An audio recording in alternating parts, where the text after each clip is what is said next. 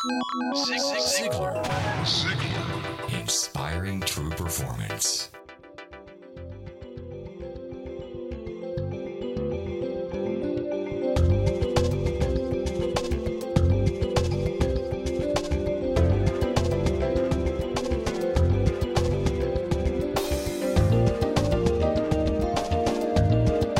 Hi, this is Blake Lindsay, and I'm excited to welcome you to the Ziglar Inspire podcast. Today we will hear how Zig learned the importance of gratitude to developing positive relationships. Everyone appreciates being recognized, and Zig tells us how the benefits can be more far-reaching than one could ever imagine. Let's listen to our friend Zig Ziglar. I'm a foodie, and I enjoy learning about the process that brings great foods and beverages from idea to the table. And then I like tasting them and learning the nuances of what creates the most significant tastes, from coffee to cheese to distilled beverages. I did a tequila tasting in Mexico, and recently bourbon. Heaven Hill Bottled in Bond bourbon really impressed me from the story to the taste. I grew up in Kentucky, where horse racing and bourbon are famous, and I got introduced to Heaven Hill Bottled in Bond bourbon. It's produced by Heaven Hill Distillery, which has been and still remains family-owned since 1935. And I'm impressed with the bourbon's ultra-rich, smooth taste. And right on the bottle, it states that this bourbon is 7 years old, which is actually 3 times longer than what's required to be certified as bottled in bond. I feel with beverages, the longer the prep, the better the taste. Being a bottled in bond product means it must pass a list of 7 requirements that set the standard for this quality bourbon. So look for it at your local store. Heaven Hill reminds you to think wisely and drink wisely. Look, Bumble knows you're exhausted by dating. All the, must not take yourself too seriously, and 6'1" since that matters. And what do I even say other than, hey?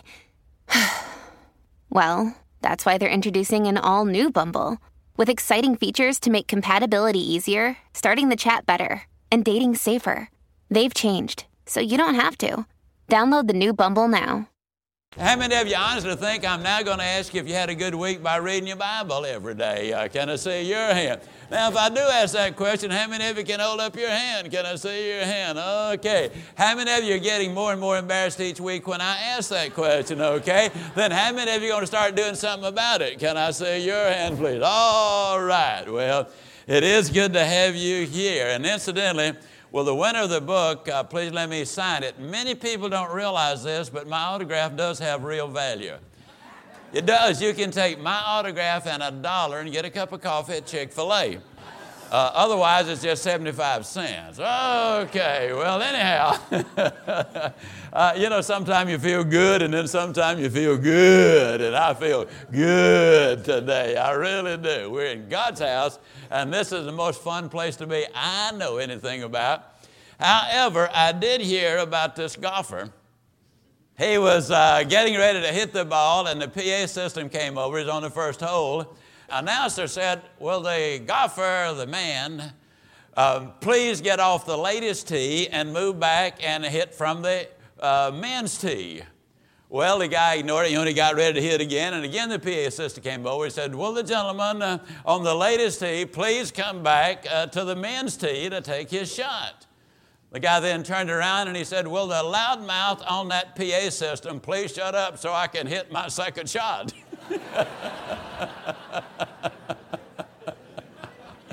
Oh, something not always like they seem. I heard about this fellow. He's real shy. I mean, real shy. He never had a date. I was telling somebody this morning that I never kissed my wife until after we were married. Of course, she wasn't my wife until after we were married.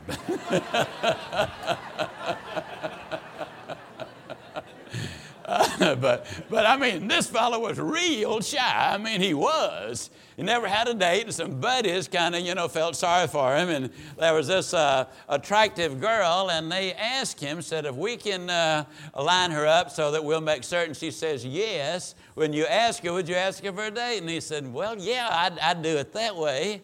So they then went through a little coaching routine about how I would treat her on the date and so forth, about opening the door and, letting her precede him. I mean, all the things that a real gentleman does.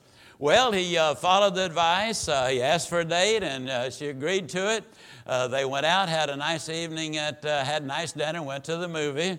And they got back, and they had instructed him, now when you get her to the front door, if she wants a good night kiss, she will turn around this way. Otherwise, he'll just thank you for the evening and go in. Well, when he turned around, he's pretty shy.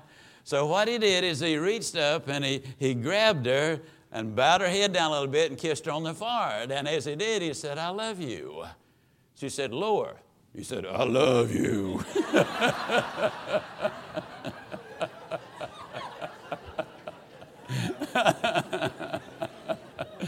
Oh, people have more fun than anybody, don't they? Okay. Today we're on session number 5 of Building Winning Relationships, and our topic is Words Make the Difference. Not long after we came to Dallas, some of you know, we were raised over in East Texas, better known as Mississippi. And when I was a boy, my mom used to tell me, said, "Son, don't ever ask anybody where they're from." She said, "If they're from Texas, they'll tell you." And she said, "If they're not, why would you embarrass them by asking?" Well, anyhow, we came to Dallas in 1968, and one of the first people I met, I guess we'd been here, come to know, I should say. We've been here about 3 weeks. I met a man named Walter Haley. Now, Walter had developed a new system. We had these huge warehouses, and they worked in the grocery stores, grocery chains, and they sold insurance, and then the owners of all of the stores and managers around the country, bought their insurance when they bought their groceries. As a result, they just put it on the bill, and his agents were selling tens of millions of dollars in whole life insurance in a day when a $1 million producer or a $2 or $3 million producer was outstanding. So Walter said, "Zig, I want to show you what we're doing." Well, we walked in this huge warehouse, and as we walked in, there was the switchboard operator. And Walter said, "Zig, let me stop just a minute and introduce you to the greatest switchboard operator in the history of mankind. I'm telling you, when she answers the phone, you get the distinct feeling that she's just sitting there waiting on you to call." And she said, "Oh, Mr. Haley, but thank you very much." We go on in, we pass a little room, and he said, "Wait a minute, I haven't met this gentleman yet." We walked in there, and as we got started in the conversation, he said, "I haven't met you, but I can tell you this, I've been following the records. We haven't had a complaint since you took over. I want to congratulate you and thank you." The man said, "Well, thank you, Mr. Haley." Said, "I'm doing the best I can, and I really love what I'm doing." And Walter Haley said, "Well, you're doing a great job, and just keep it up." We go into his office, and he said, "Shake hands with the greatest secretary that ever sat behind a desk." Well, she did the usual gushing bit, and said, "Oh, Mr. Haley, you just flatter people all the time, but we love it. Keep it up." We went on into the inner office, and there was an insurance salesman. He introduced him as the greatest insurance salesman ever. And the man said, "Oh, Walter, you and all of that bragging on us. Man, we love it. Keep it up." Whole trip took about 3 minutes. Now let me ask you a question. How many of you think those people had a good day as a result of it? Can I see your hands, all right? People crave recognition and appreciation. I open again with that story this morning because one of the most important things we can do as Christians, one of the most important services we can render is to make certain when we meet a person who's not been here before, or if they've been here every Sunday for the last 38 years, we still want to greet them warmly and enthusiastically. People are hungry for relationships in our world today. They are seeking something more now than I believe ever before. And if we can let them know that we are delighted to see them, they will find friendship. And if they have difficulties they need to talk about, here they will find those friends. If you will participate, a lot of people say, "Well, I can't teach and I can't speak, but I'm a good handshaker. I've got a good smile.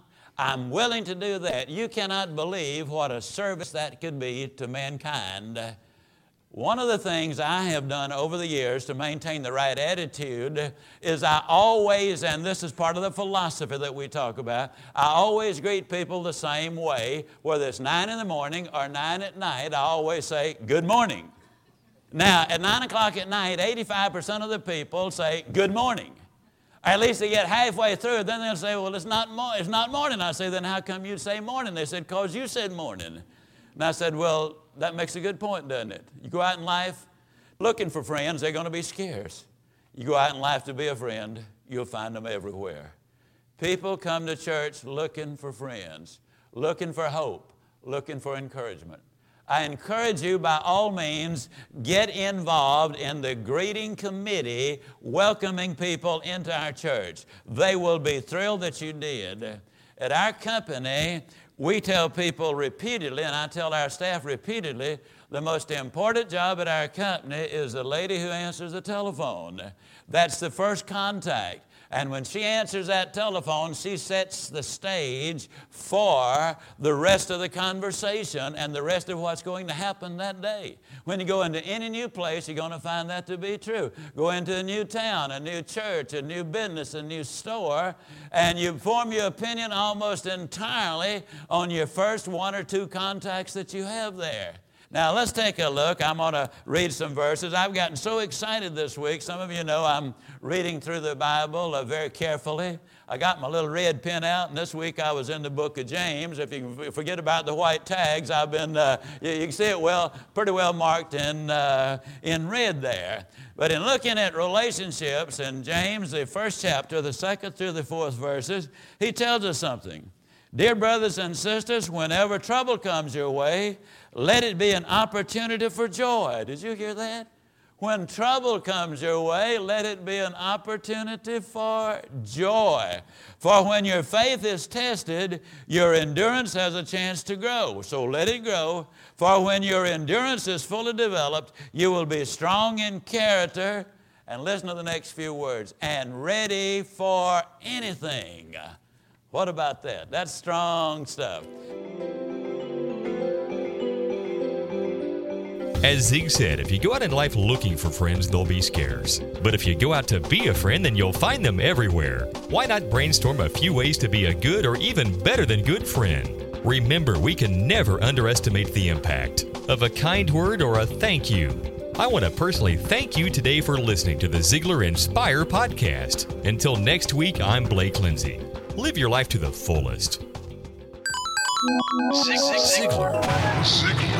Inspiring true performance.